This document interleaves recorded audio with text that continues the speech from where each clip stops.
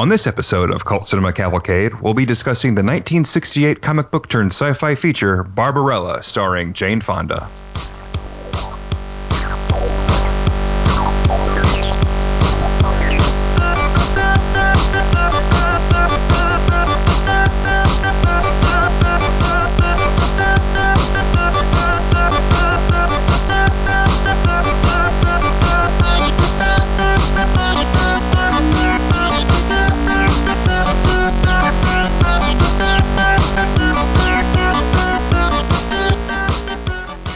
Hello, pretty. Welcome to another episode of Cult Cinema Cavalcade. I'm Brandon, and as always with me is your co-host, Cullen. Hello, everyone. Cult Cinema Cavalcade is a bi-weekly movie podcast that finds Cullen and myself discussing a film from cinema's past considered, but not limited, to being a cult classic. As a disclaimer, every episode will include plot spoilers and may contain harsh language. Today we're here to discuss the 1968 film Barbarella. Cullen, can you give us a little plot synopsis of Barbarella? Sure. I want to read it like the announcer did for the trailer, because that was the most entertaining part of anything related to this movie, was that voice. Here we go.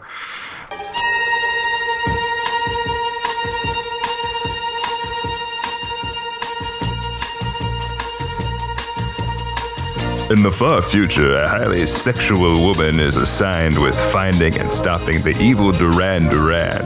Along the way, she encounters various unusual people. The film is directed by Roger Vadim, written by at least 9 people, and stars Jane Fonda, Milo O'Shea, Anita Pallenberg, John Philip Law, Marcel Marceau, and David Hemmings. I love that it's written by at least 9 people. There could be more. There's been up to 14, but only like 9 attached names. Despite what the back of your box may say, the film is unrated, not rated PG. I did read there's like a PG cut of it. Yes. That's like... In 1977, after Star Wars hit big, they re-released Barbarella, and it was retitled Barbarella, Queen of the Galaxy, cut things out to make a PG rendition of the film to sell to general audiences. And when it came to home video, though, it was the uncut version, but they kept the poster and the title and the rating that was on there for the movie. But it included the booby shots at the beginning, all the sex in the movie. It was the full unrated cut, but it was under the identity of this other cut. Yeah, the PG cut, yeah. Ugh. Before we get into the discussion of the movie, we have some show notes for everyone. First off, thank you for those of you who listened to our first episode during the first day, first week, second week, or who maybe listened to it multiple times. Thank you so much. We appreciate it and all the enthusiasm that you showed us before and during. And if you haven't listened to it, go back and listen to that show, because that movie was a lot better than this movie. We have a Facebook page up, so you can find us on Facebook. We're also on iTunes. We have a website now, cultcinemacavalcade.com. Coming soon, Twitter and email. They're on the way. And we love your feedback, your questions. So right now, I guess contacting us through Facebook is the preferred method. Yeah, everyone reluctantly has Facebook, so it's easy to get a hold of us. Don't worry about it. We use Facebook to get this podcast to you, so it's a necessary evil. On to Barbarella. Cullen, what was your experience with Barbarella before this viewing of it? I had watched it once before. I had the DVD for a long time, but I just didn't watch it. And then finally one night I got together with some people and I said, we're going to watch it. Let's check it out. And we watched it and were greatly disappointed. Most of us, it was a chore is what it was. And I never thought I'd watch it again. I actually sold back the DVD I had.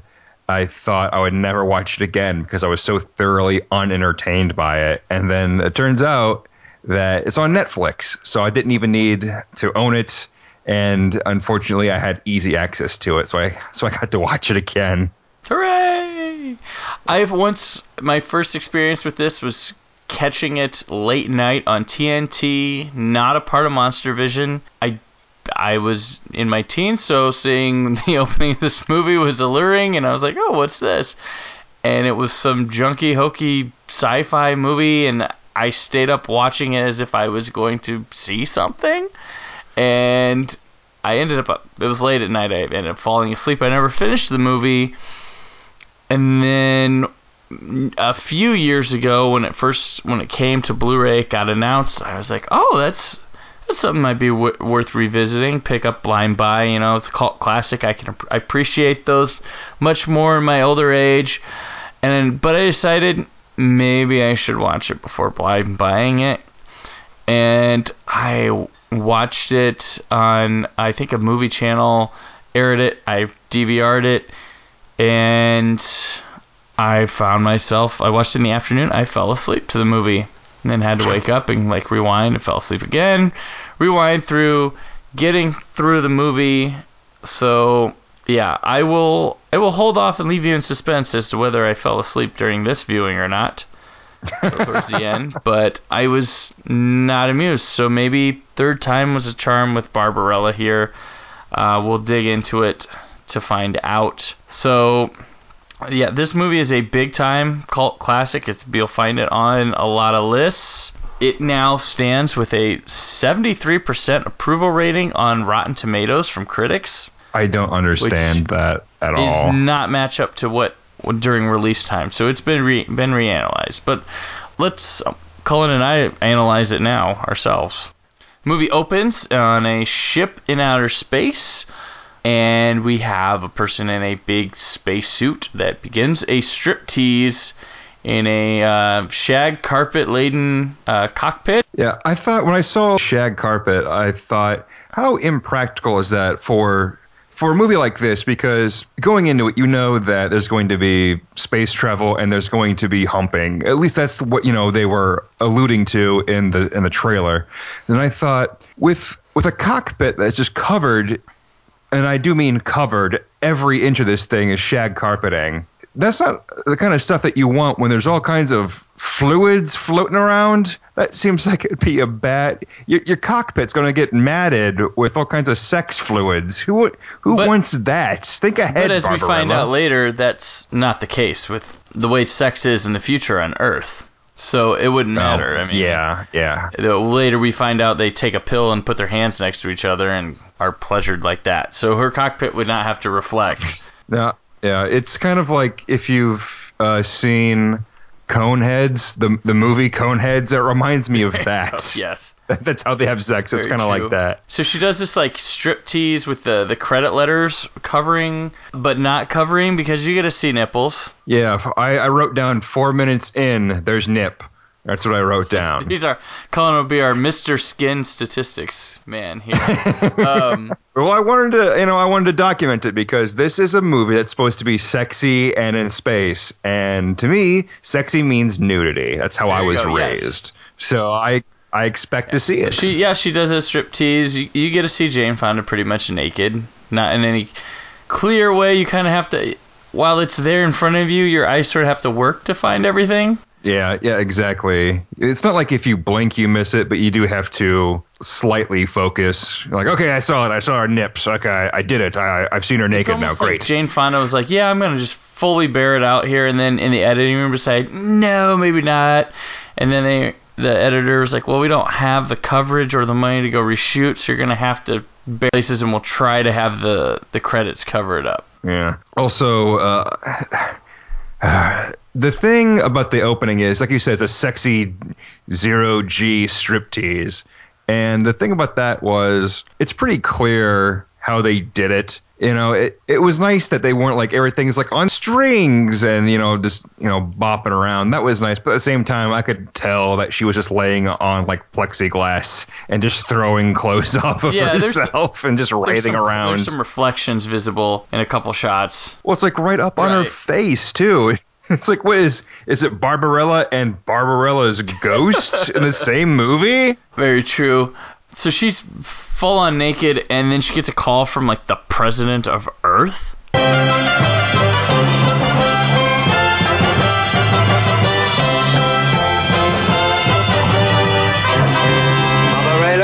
with her mission. That's right. And he says that she needs to retrieve Dr. Durand-Durand, hungry like the wolf.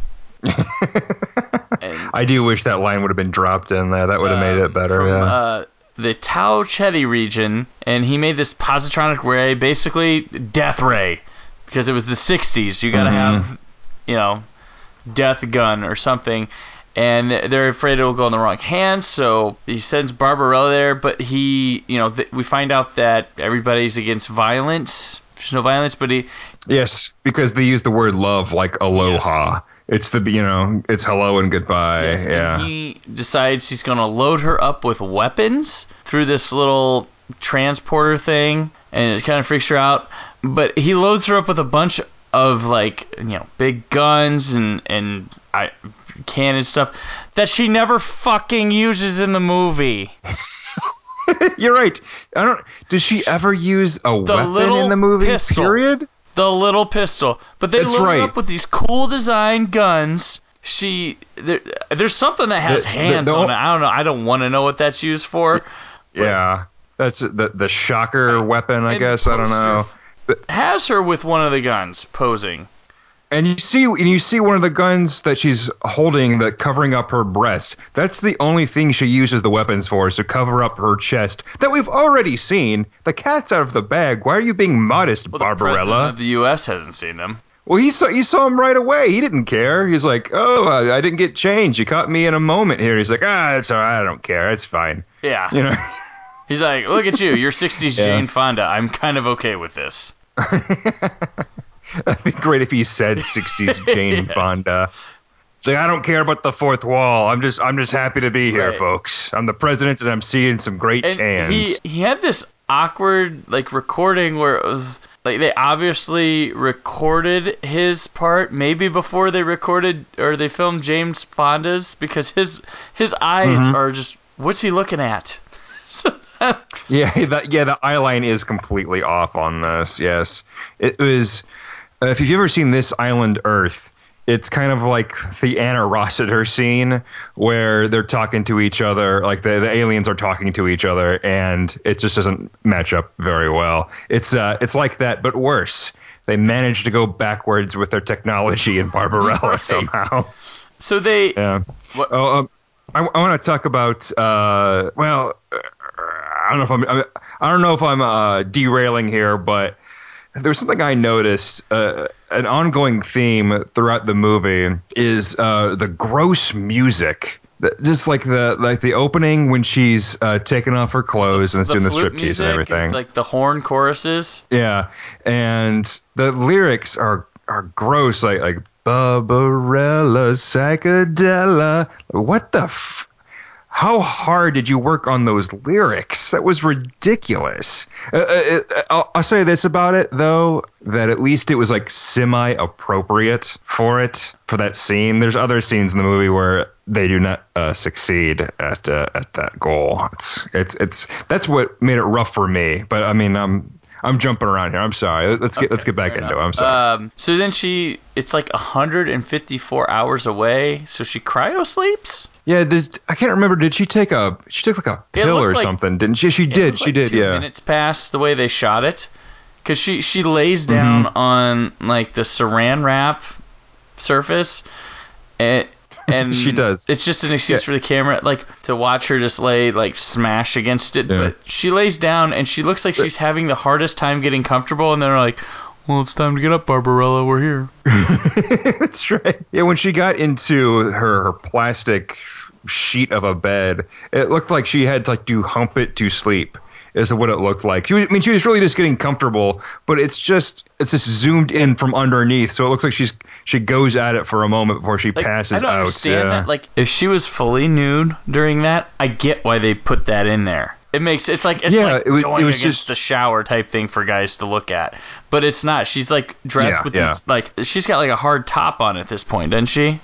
So it's yeah, it's her second costume of the movie. Do that kind of sexy thing, but that would only work if she was nude. Yeah, or if I don't know, if the outfit was able to move somehow, but it's not. It's hard plastic she's wearing. There's no give to this at all. It's ridiculous. And also, when they go through space, or when she goes into sleep or whatever, you see space through her view screen. And this is the first time I think I've ever seen space where it wasn't stars. Right. And I don't mean like, cool like gas galaxies or something like that. It looks like it's just a big pile of corn syrup with like lights behind it. Right. That's Let's all talk it about is. These view screens, since they come up throughout the movie. Mm-hmm. They're shit. Like, I don't know what I'm looking at here. It's not artsy to me. Like, it's just like lava lamps and like really bad film things. It doesn't feel like space, sci-fi, or another dimension, anything. It just feels like lazy. Like a big cat could walk by on one of them or something, and it'd be like.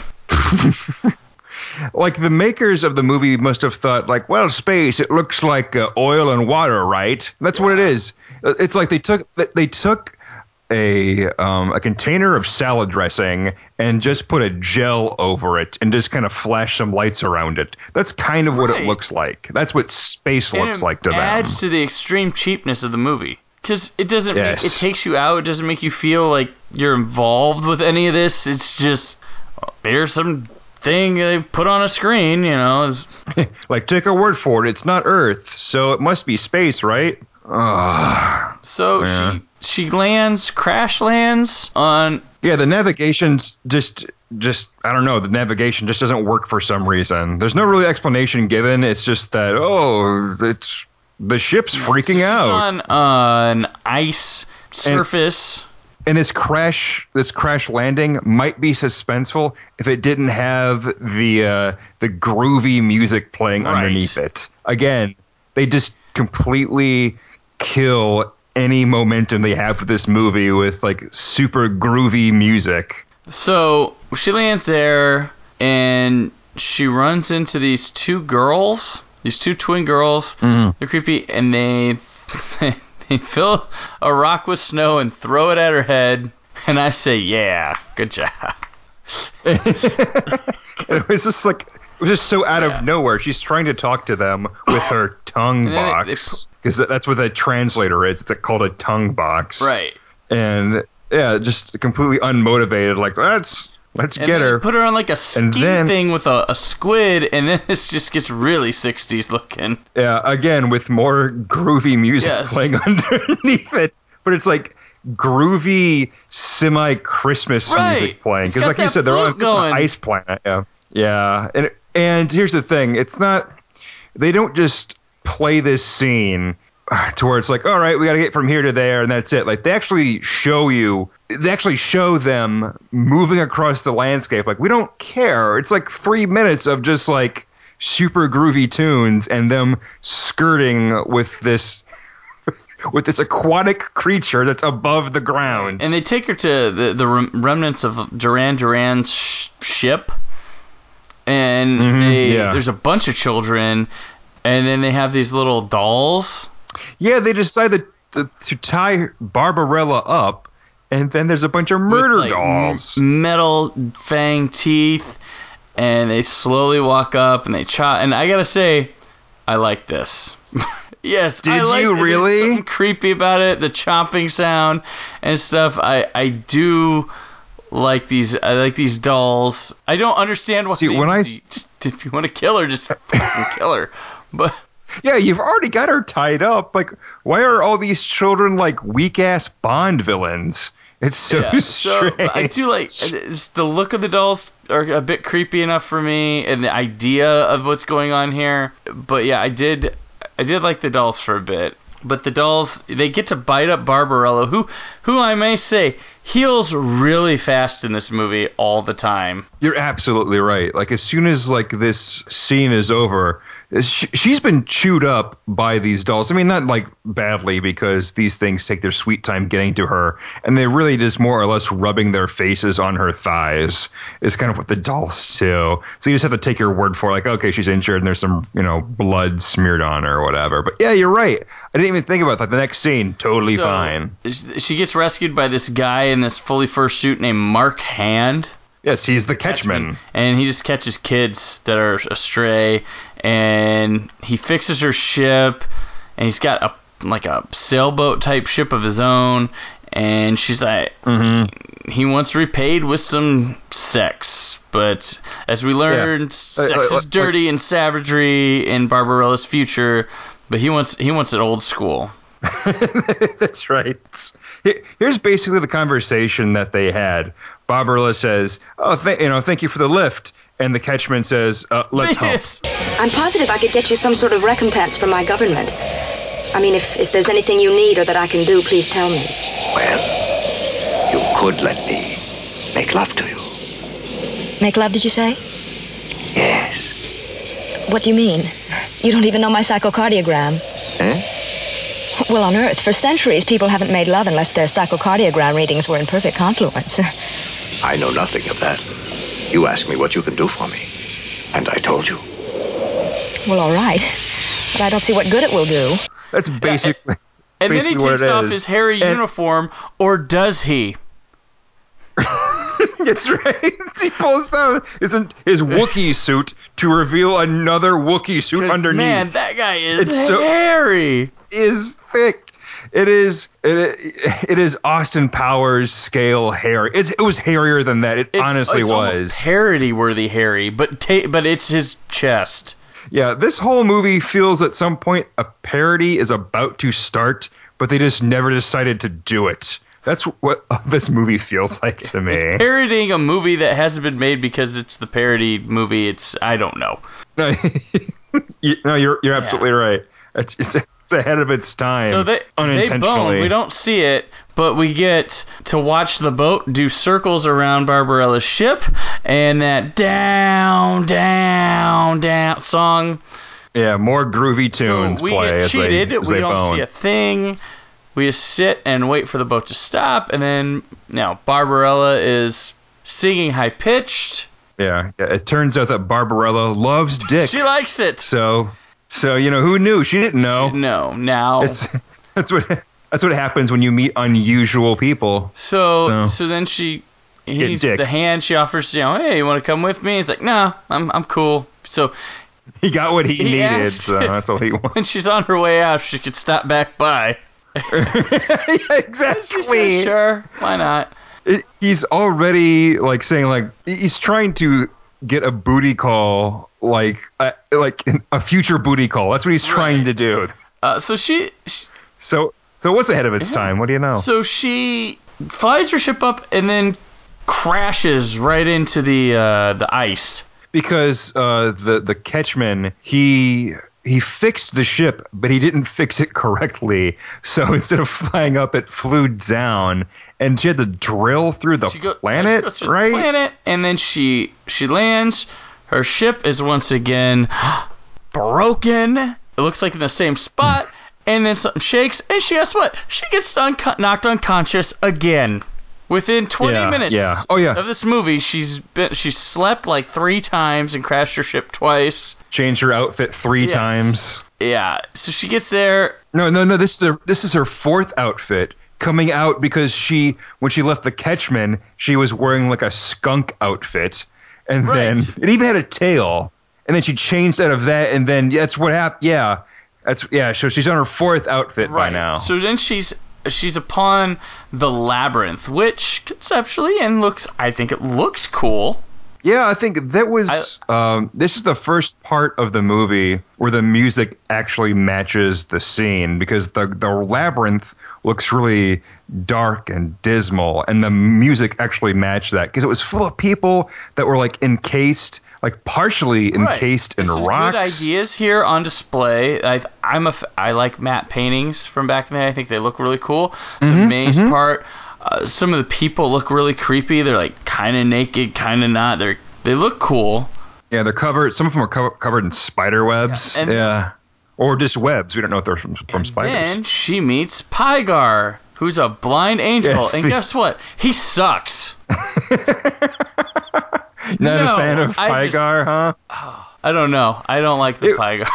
You could have... It's like a mannequin delivering lines. It's what it is. And he thinks he's awesome maybe at that's it, too. You can see that guy in his head high-fiving himself after every delivery. There are some times where he almost slightly smirks because And it does come off as like, man, I'm just killing it. I am Pygar. He wasn't blind. He could look at the camera. They probably had to make him blind so he wouldn't look into the camera. It's like, no, you're blind. You can't move your eyes around a whole bunch. Like, are you sure? Like, yeah, we know what we're doing. Just shut up and deliver the lines, So pretty boy. Oh, Pygar! Yeah, he's lost the will to fly. He's the angel with wings. He can't fly. But he has a guy he can fix her ship named Professor Ping. Played by Marcel Marceau. First ever speaking role because he's a world famous mime, kids. That's what he was back in the day. He played silent characters. Yeah. I didn't even realize that was him until I looked it up. Yeah, I saw his name in the credits, but I'm like, who's playing? Mm-hmm. Yeah. Well, you're used to seeing him under pounds of grease paint. Pretty much. Some blackguards attack, and Pygar saves Barbarella. He doesn't even ask, so she bones him. Oh, Pygar! In his bird nest, she's like which we don't see. Yeah, she was, when the professor's like, I'm going to fix this, and then she says, why don't you take me back to your place? She immediately wants more dick. Immediately. Hey, winged man. But it's good, because he can fly now. Yeah, exactly. He found the will to fly again, and she's there singing again, playing, having some feathers rubbed against her face in her dirty, mossy nest that she will probably get a yeast infection because she humped in a dirty nest. Bird nest. Ugh, Maybe she would fall victim to the birdemic. Ooh. Dun, dun, dun. She convinces Pygar that they can skip the maze to get to Sogo. That's where they're going. Sogo, this town. Yeah, that's where Durand-Durand is supposed to be. The great tyrant has him capture the ruler. Yeah, the great tyrant. That's the person that rules Sogo. Yes. So they fly, and then there's these ships that come to attack them. And Barbarella, she's got her one weapon, that little pistol, and it's apparently got an energy bar attached to her boot. But in a, do we call it an action sequence? She shoots them all down because I couldn't tell what the heck was going on. Like, the geography on this was horrible. Like, I could tell she was shooting and what she was and who she was attempting to shoot at, but man. Yeah, like you couldn't tell anything. You could tell that they were all not on the ground, is all that you could tell. And of course, more funky Tom Jones-esque music playing underneath it, which again completely undercuts the tone, murders any kind of suspense or fun about this movie. Yeah. And I think, honestly, part of what I don't like about Pygar, he sucks at flying, too. The effects on the flying, I know it's 1968, but I'm pretty sure that these are poor for 1968, even. When I see a movie... Even convince me he's flying. I think that's part of the problem here, is while, yes, you may be going for camp, you may be going for comedy, but I don't believe a lot of these people are in the situations they're in or in the movie they're in. They don't know how to sell us on these things. If they're not selling it to us, I'm not buying anything they're intending. And even Jane Fonda's not good at it. When I see a movie like this, I am so glad that Star Wars came to be, because this is what passed for sci-fi before Star Wars existed. This same year that Barbarella came out, we also got 2001: A Space Odyssey and the first Planet of the Apes movie. Yeah, that's true. And a lot of the ones before Barbarella weren't this crappy. Or if they were, there was a charm to them. People committing themselves to this just seems like a couple pricks in your high school making fun of what you like. Honestly. Yeah. It reminded me a lot of Flash Gordon. It's like, I'm trying to think of how to put this. Flash Gordon is like Barbarella, but with a budget. That's what it's like. Okay. And with better music. Fair enough. Okay, we'll move along. They get to Sogo, and there's just a dead body laying there in this community. Yeah. Just Pygar gets taken away. Oh, Pygar! These two dudes because these two dudes push Barbarella into a corner, and like they throw her into the inflatable pillow corner. Guess what's happening? But then she's saved by the one-eyed wench. Was that what her name was? The one-eyed wench. All right. Cool design, cool character look. Yeah, and like when I saw her, I'm like, okay, is she coming back or? All right, well, that was nothing because Barbarella just immediately walked away from her like, all right, thanks. Maybe they do something together. I mean, she comes back later. Yeah. She was just too unusual for her not to mean something more because she kept calling Barbarella her pretty. And I'm like, okay, this woman's out of her mind. We got to see more of her later. That voice, that was like almost made it nails on a chalkboard every time she talked. It made it more unsettling somehow. No, it didn't talk. The actress didn't talk. It sounded a lick like that. No, you're absolutely right. There's no way. The actress playing, it was dubbed by Joan Greenwood, but the actress who played, we find out later that she is the Great Tyrant herself, but played the one-eyed wench is Anita Pallenberg, and she apparently was romantically involved with Brian Jones and Keith Richards in the Rolling Stones, and has 2 of Keith Richards' children? Yes. No way! Oh my God, that's gross. She sung backup vocals on some of their tracks. I think on Sympathy for the Devil, she sung backup. She's got a big history with the Rolling Stones. That's fantastic. Yeah. That's fantastic. But this is her biggest, aside from that, her biggest claim to fame. So she meets up back with Pygar again. Yeah, she hears screaming in the distance. She delivers the fantastic line, "A good many dramatic situation begin with screaming." Yeah. The most what? It's like she needed to look into the camera and wink and go, "Get ready, gang, something's about to happen." You think Jane Fonda had to be one of those? She had to have some hand in writing this movie, right? Like it reeks of her having involvement. Yeah, because the dialogue is poor. She seems way too proud of this to not have had a hand in some sort of creative. I bet that was the trade-off. Was like, all right, I'll tell you what. I'll show my boobs for 3 seconds if I can write some of the dialogue. And they're like, great, Jane Fonda, we just want to see you naked. This is the 60s. You're the hottest thing around. Right. There's millions of teenage boys pleasure themselves to you. Great, let's do it.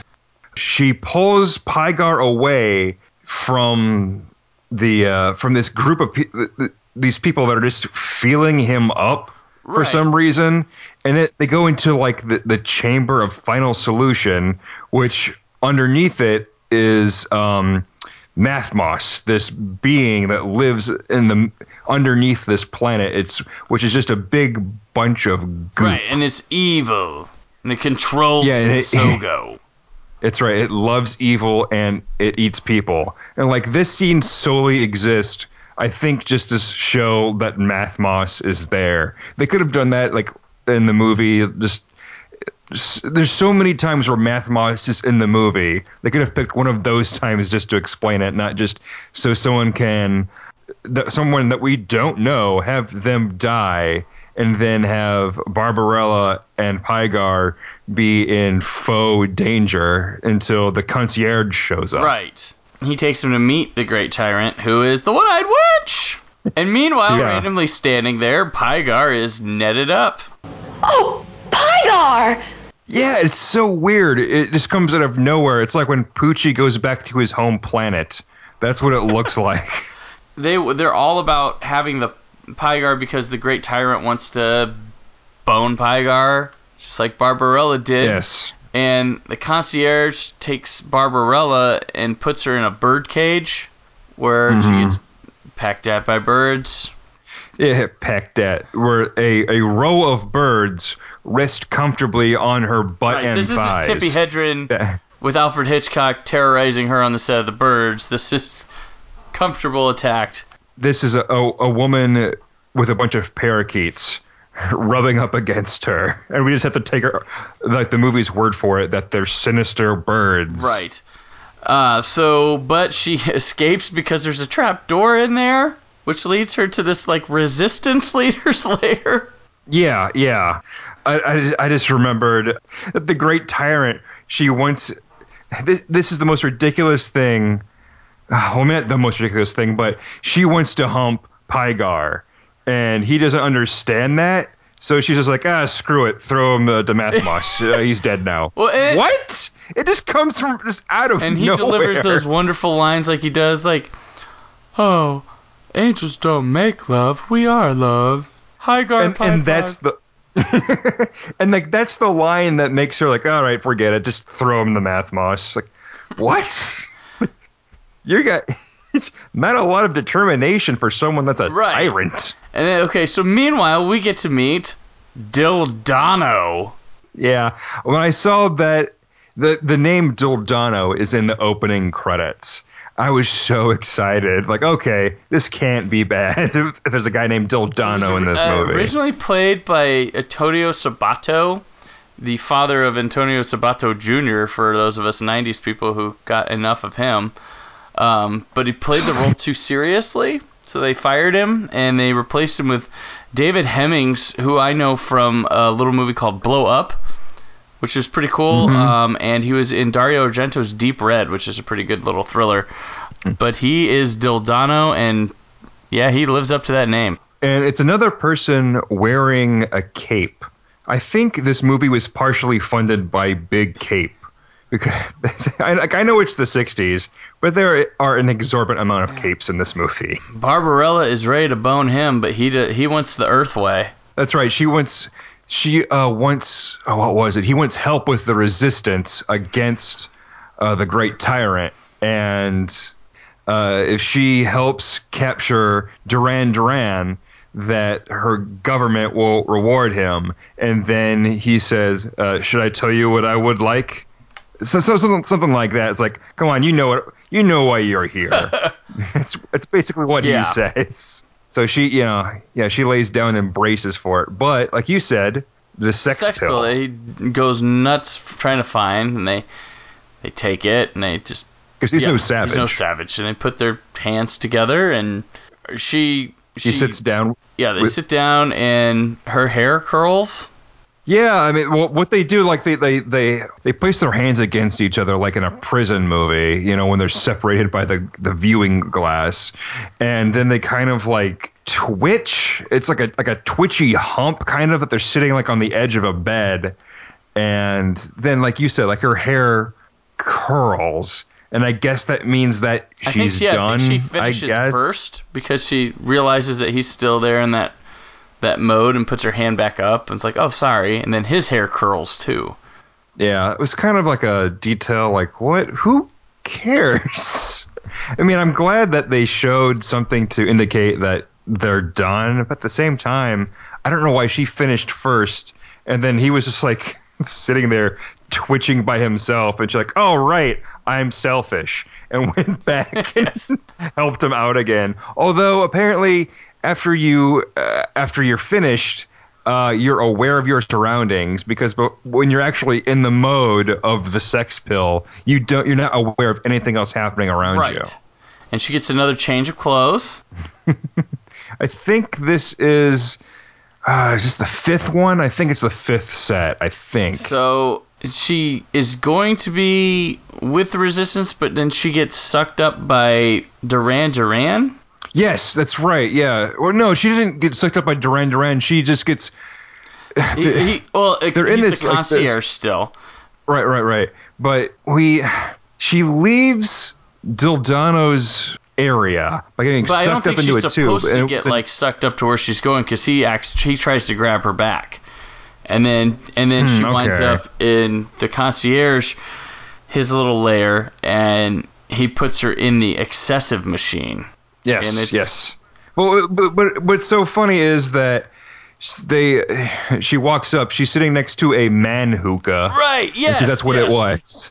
There's a giant hookah with a man in it, and all these women smoking the essence of man. What is it? Essence of man. Essence of man? Yeah, and then the concierge just walks up to her, and he's not even like remotely upset that she escaped. Because that's what it is. Like, oh, you escaped the birds, huh? Ah, it's all right. Come with me. She's like, well, are you sure? Like, he's like, no, it's fine. Let's get out of here. like that. It's like that nonchalant. I've got about plan B's through the rest of the alphabet, so come on with me. Ain't no thing. That was the concierge's attitude. But yeah, so he puts her in the excessive machine, which is basically the fuck machine. Yeah, it's like an organ that is connected to her, but she's like in a, I don't know, she's got like a tarp, and then there's like things that, I don't know, where we guess that like rub against her, and somehow, I don't know, like. I don't know how this thing works, but she is loving it. Yeah, she is super into it, and she says it feels good, and this guy, he's working up a sweat playing the organ to get her to die from pleasure. What is this thing? You'll soon see, my dear. Sonata for Executioner and various young women. Oh. It's sort of nice, isn't it? Yes, it is nice. In the beginning. And it gets to a point where she's like, I can't tell if she's into it or asleep. And at that point, the excessive machine, it starts to catch fire and just completely blow up around her. Right. She discovers after that the concierge is Durand-Durand, and the Mathmos has aged him faster. Yeah, because he's supposed to be 25. When she's looking for him, she gets a picture of him, but she can't see his face. Helmet. Yeah, exactly. So, like I said, he's supposed to be 25, but this guy is like in his 50s, I'd say, something like that. But, so they go to find the Great Tyrant, and because Durand-Durand is not this good guy trap that we think he is. He's waiting for the Tyrant to get bumped off at the right time so he can take over. Yeah, and that's like his plan, I guess, is that she dies, and then he gets Sogo, and then eventually, like when he gets to it, he'll try to take over Earth. Is that what his plan was? Sure, but they go to take Barbarella to the Great Tyrant, and we forgot that she has the invisible key from Diltano, and it opens an invisible wall, which means they ran out of money. So what they did to show the key opening this invisible door, it looks like they just had like some water that I think is what they were looking for, like a keyhole in the wall, but if you just throw it in a puddle, it opens the door. And how could you not know that? It makes total space sense. Absolutely. Right. Yeah. So it's the Tyrant's dream cave, or it's something like dream room or whatever. The place where she rests and sleeps. And it's the only place that she can be safe and where the Mathmos won't devour her, because Mathmos loves evil, and the Tyrant. She's a tyrant. By definition, you are evil. Correct. And so Durand-Durand locks her up, and he's going to this ceremony to be crowned because she's not there for 5 minutes. Because everyone just accepts it, I guess. Like, no, she's gone. I'm in charge now. Everyone's like, all right, great. So there's a coronation ceremony, which is, as far as I can tell, is him wearing a cape and having a crown put on him. It's just like one horn on a helmet, and they just can't get it down on his head. Things keep interrupting, like Dildano. I wonder if, like, his crown, if they borrowed that from the Tyrant's earlier wig. When Barbarella first meets the Tyrant and knows it's the Tyrant, she's wearing a wig, but there's like a huge horn coming at the middle of it, like it's a narwhal wig. Right. And so interrupting this ceremony is not Barbarella getting free, it's Dildano and the Revolution. Yeah, they took like the weapons from Barbarella's ship, and they make it through the labyrinth, which I thought like no one can make it through, but apparently all of these downtrodden people figured out how to get through it. It's supposed to be this big battle, but it like involves like 6 people. Yes. And some like suits of armor that are just like on a stick. Exactly. Durand-Durand uses what the heck is it? His ray, whatever it's called. It's not important. His ray to kill all these people. So it's really not even like a fight, including Dildano. He gets it. Yeah, exactly. Like every character that you might recognize or know, they just eat it here through no fight. It's completely. It's this most anticlimactic battle maybe in cinema history. It's right. Garbage, and it's just. It's him like the weapon. This ray thing. They never really define what the heck it does. It said something about deminimalizing stuff to the fourth dimension, whatever that means. Because when I hear deminimalize, I think that was the word they used. That to me, that means it makes something bigger. It takes something that was small and then makes it bigger. But apparently, it turns them into like green vapor and they just disappear. Apparently, that's what it means. It's unexplainable. Like a lot of this, and the console for it. How useless was that console? All it was just a bunch of like clear glass or plastic. Everything's all different shapes. Nothing is labeled at all. How could a PlayStation controller has better labeling than this? He doesn't know how to use it. Like whenever people do like control space devices in this movie, they look so unconfident in themselves. Like they're in a movie trying to control a space thing that no one instructed them on how to control. Just act it.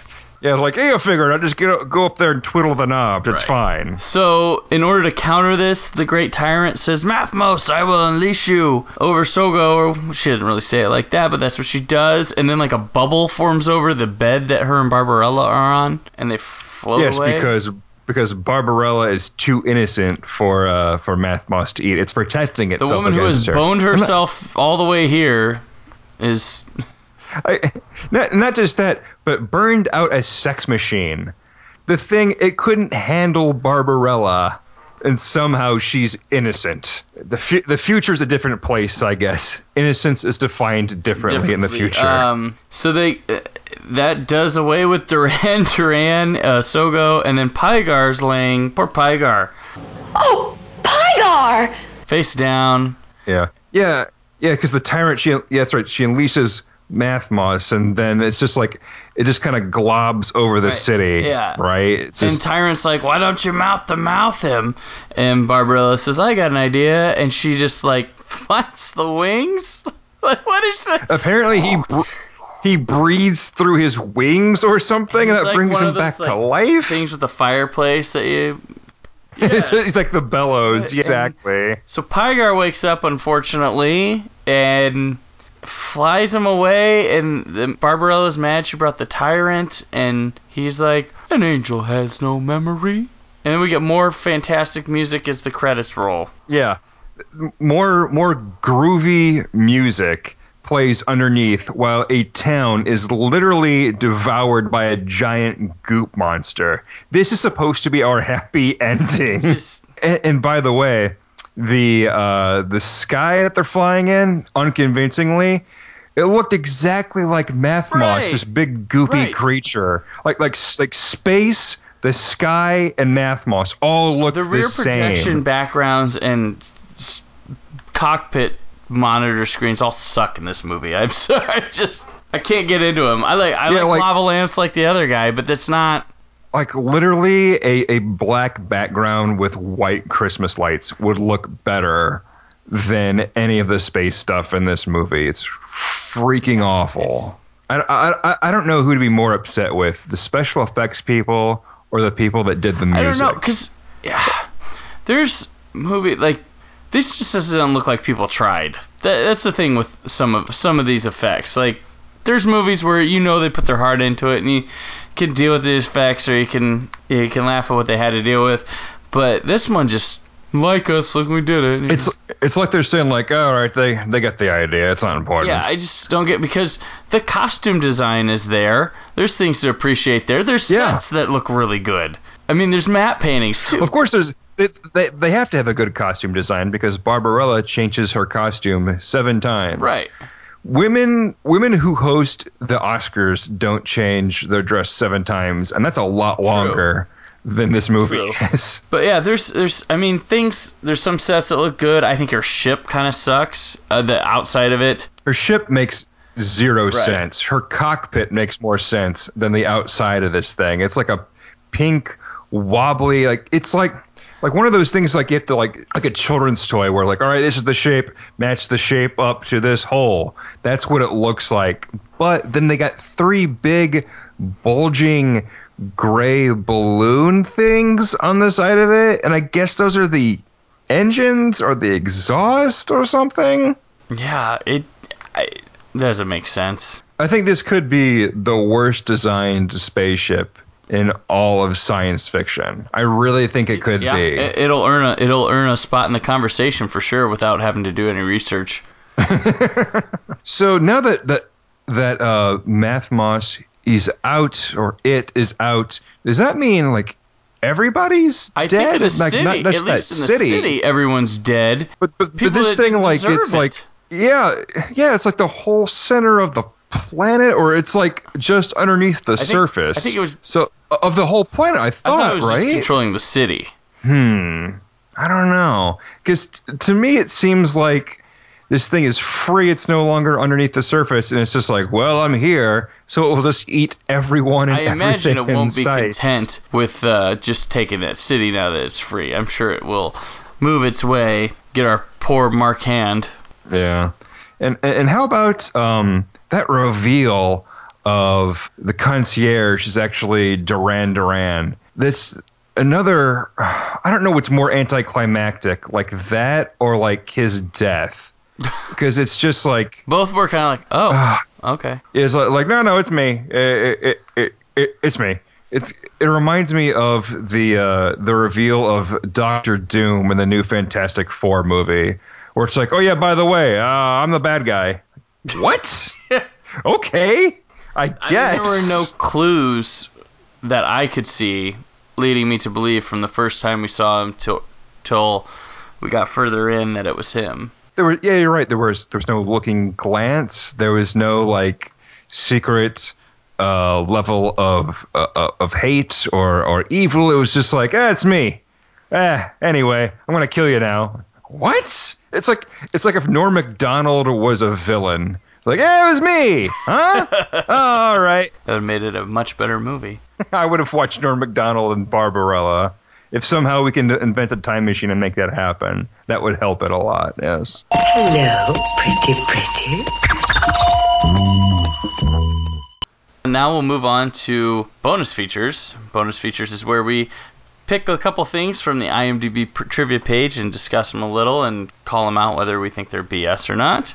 First, I have that Dildano's password, forgive me, Land figure wiggle la rikabe la rita nesta la gogogosh. It's a really long word. Is the name of a real village in Wales, United Kingdom. Unsurprisingly, it's the longest place name in the United Kingdom. I would be surprised if that's real. I looked. It is real. Yes, they no have way. Shortened it up, but that's the full name of it, and there's 2 shorter ways of saying or writing it. But it's real. Why would anyone name anything that ever? I have no idea. A joke, maybe? And it happened on a drunk night, or... Yeah, exactly. The city planner, like, he lost a bet. Like, all right, I gotta write a bunch of gibberish. This is our town now. Oh, you got me. Yeah, like, you'll never find us. No one will speak of this place. Because they can't. Right. We also have, speaking of cities, Sogo. The evil city Barbarella travels to is an Old Testament biblical reference to the cities of Sodom and Gomorrah. Well, that makes sense, because as soon as they walk into the city, you see like S&M stuff happening, like people like hanging from the ceiling and leather and stuff. Like it does look like an orgy is about to break out, or it just ended. It's kind of what it looks like. Soon as you walk into the city. Yeah, easily that one works. And even though the titles of the film are credited to Arcady, They were actually designed by the original Bond titles designer Maurice Binder. Binder's credits, along with the music credits, were part of the original rough cut of the film. The titles can be seen on the streaming version on Amazon Instant Video, which I'm not going to pay money to find that out. Just take your word for it. I guess they kind of, knowing a lot about the James Bond films, the lettering and their movements kind of resemble Thunderball, which would have come out a few years before this. Yeah, I do see that. I'll say this. I would rather watch Jane Fonda take her clothes off than the opening of any Bond movie. Because they just, I don't know, those always kind of creep me out a little bit. It doesn't feel, it just feels weird. I don't like it. Anyways. Hello, pretty. Okay, that's bonus features. Now it's time to rate the movie. As always, at the end of the film, we'll rate our movie. Since we're a cult-based podcast, we kind of keep it themed like that. Our options are: you can stay with your family, which means if you didn't like the movie, you want nothing more to do with it, you're not buying in, you're content with where you are. Converted, which means you did like the movie, you enjoy it, you can see what people like about it. And then there's Drink of the Kool-Aid, which means you are all about this movie. You're going to tell the entire world, the entire galaxy, and you're going to drink the whole punch bowl. So, Cullen, how do you rate Barbarella? I will stay with my family. I do not understand why this is a classic. I don't understand why on IMDb there are multiple people that have rated it 10. I think it's a complete waste of time, and I want the time I spent watching this back. I didn't like it. I didn't like this movie. Okay. For me, this is the third time I've watched Barbarella. I think it's got things in it to appreciate. I think the costume design on it's pretty awesome. I think some of the sets look great. It's got some things that you would think would intrigue me with a cult film. But I honestly, as I've always felt with the movie, it's a magazine shoot, an awesome photo spread that wound up becoming a film that doesn't really work. The sci-fi in the movie sucks. The campiness of the film doesn't work for me, and the humor is awful. I've never been able to get through this movie. I watched it for this, and I did my best to say, hey, I'm not going to fall asleep to it this time. I fell asleep again and had to do it in 2 sittings. I can't. Yeah, I had some energy drink. I had it setting out just in case. I had a feeling I was going to fall asleep. I thankfully didn't have to use it, but I was in the same boat. I've never been able to get through this movie. I think Jane Fonda in her costumes is definitely sexy iconography, but the film's not worth watching to see it. You can just look at the pictures online. Nowadays, we have online. You don't need to watch this movie. You can see the best thing of it. Just look up some pictures. And they cut out some of there was supposed to be her and the Great Tyrant were supposed to have a sexual encounter. They cut that from the movie. Yeah, and that footage is just gone. No one's ever seen it. This movie thinks it's ballsy and promiscuous, maybe, and with being a big movement for woman empowerment or whatever, but I don't think it is. I think she's submitting about every time she's trying to have sex with somebody. I think a movie that came out actually the same year, trying to tackle the same stuff that's very much more successful and isn't sci-fi at all, is a little movie called Up the Junction from the same year, which I really like. If you're looking for stuff that you think Barbarella might do, because for like a women in film type movie, watch that instead. Because you're right, she really is submissive in this movie. I mean, she obviously enjoys sex, but it's never really her initiating it. It's always like, it's time for sex. And she's like, ooh, goody. She likes it, but she's forced into about every situation she has. I've read conflicting interviews with the director, her, and everything saying, like, oh, no, it's supposed to be that way. But then at the time being like, oh, no, it's female movement, whatever, with sex. And I don't... I mean, I guess it showed a woman enjoying sex, I guess maybe that was a step forward. Like, I don't know. As much of a failure as this movie was, both financially and critically at the time it came out, it did boost Jane Fonda's career. Like, she took off after this. She won an Oscar like 3 years later for Clute, which is a better Jane Fonda movie to watch, folks. I don't think she's good in this movie. I think she looks good, but she's not good. I think she doesn't sell anything. I never believe she's in it. I kind of feel like she's just, I can do this, and fails. I think no one is good in this movie. No. Dildano gives the best acting performance in this movie, and his name is Dildano. He wears a cape, and he has chains on him. Yeah, I like Dildano too. He's probably my favorite. The movie, if you're a kid looking to get away with something, there's nothing in this movie except for a boob at the beginning of the movie. So I'm so glad that society has advanced enough to, like, it's like, if we're going to show nudity, we're going to do it. Nothing like this. Either you're in or you're out. Right. But yeah, Jane Fonda, this also could have been Brigitte Bardot or Sophia Loren, who both passed on the movie. Oh, man. So if Sophia Loren was in it, I would have been much more interested in watching it. What would you think about a remake of Barbarella? Do you think this is something you'd venture again if it was handled with a modern director and, modern effects, a bigger budget? I think that this would be a movie that would be good for a remake because they didn't make it correctly the first time. Which is what a remake's supposed to be. In this day and age, it's not. Like it's name recognition, which this does have as branding. Like, with The Fly, the original movie, not great. And then Cronenberg came in, completely, did it right, or did it better anyway. And it took the basic idea, made something even better out of it. And I think that could be done with this. This has been since the 90s. I guess they tried to make a sequel, but Jane Fonda could never come to an agreement about it.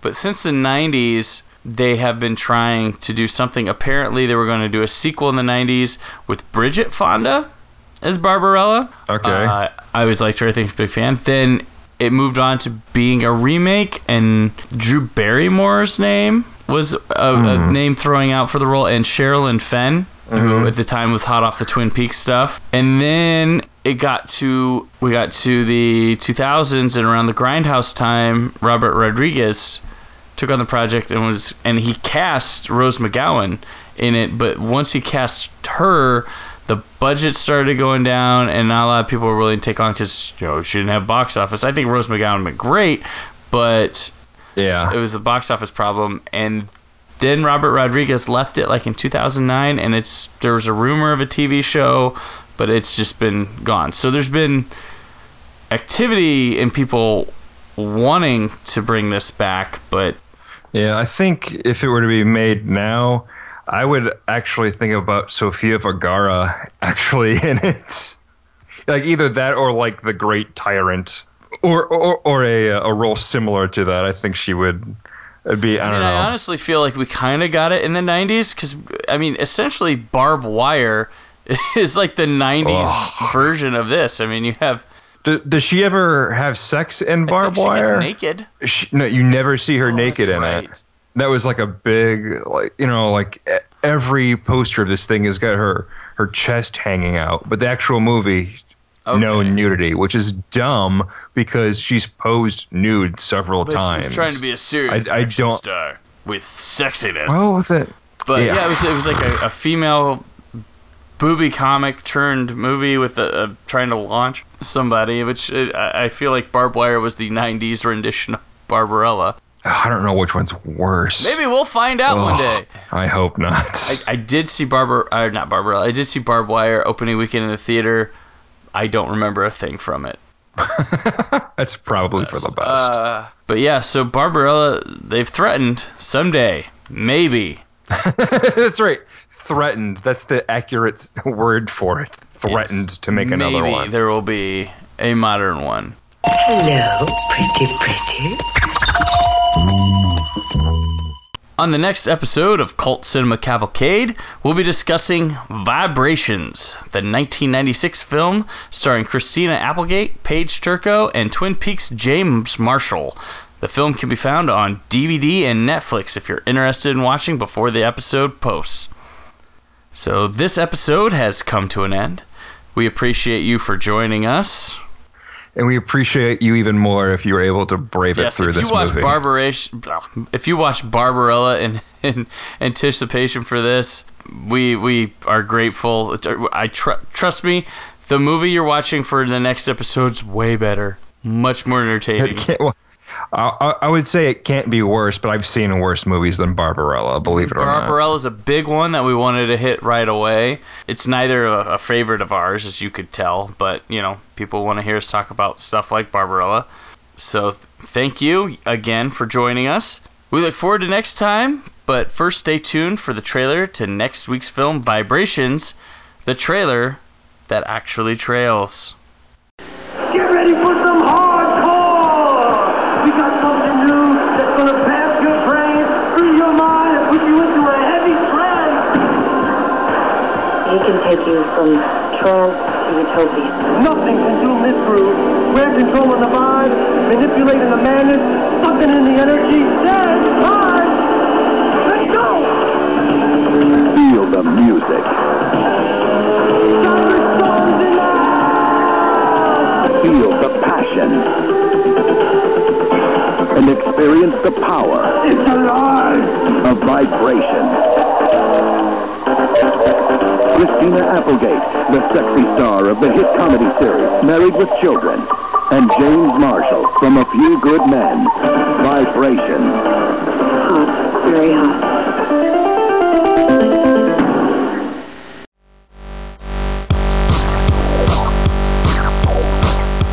Thank you for listening to Cult Cinema Cavalcade. You can find more of Cullen's work on the A Touch of Crass podcast, also found on the Dead Radio Entertainment Network, and on Twitter at My Name is Cullen.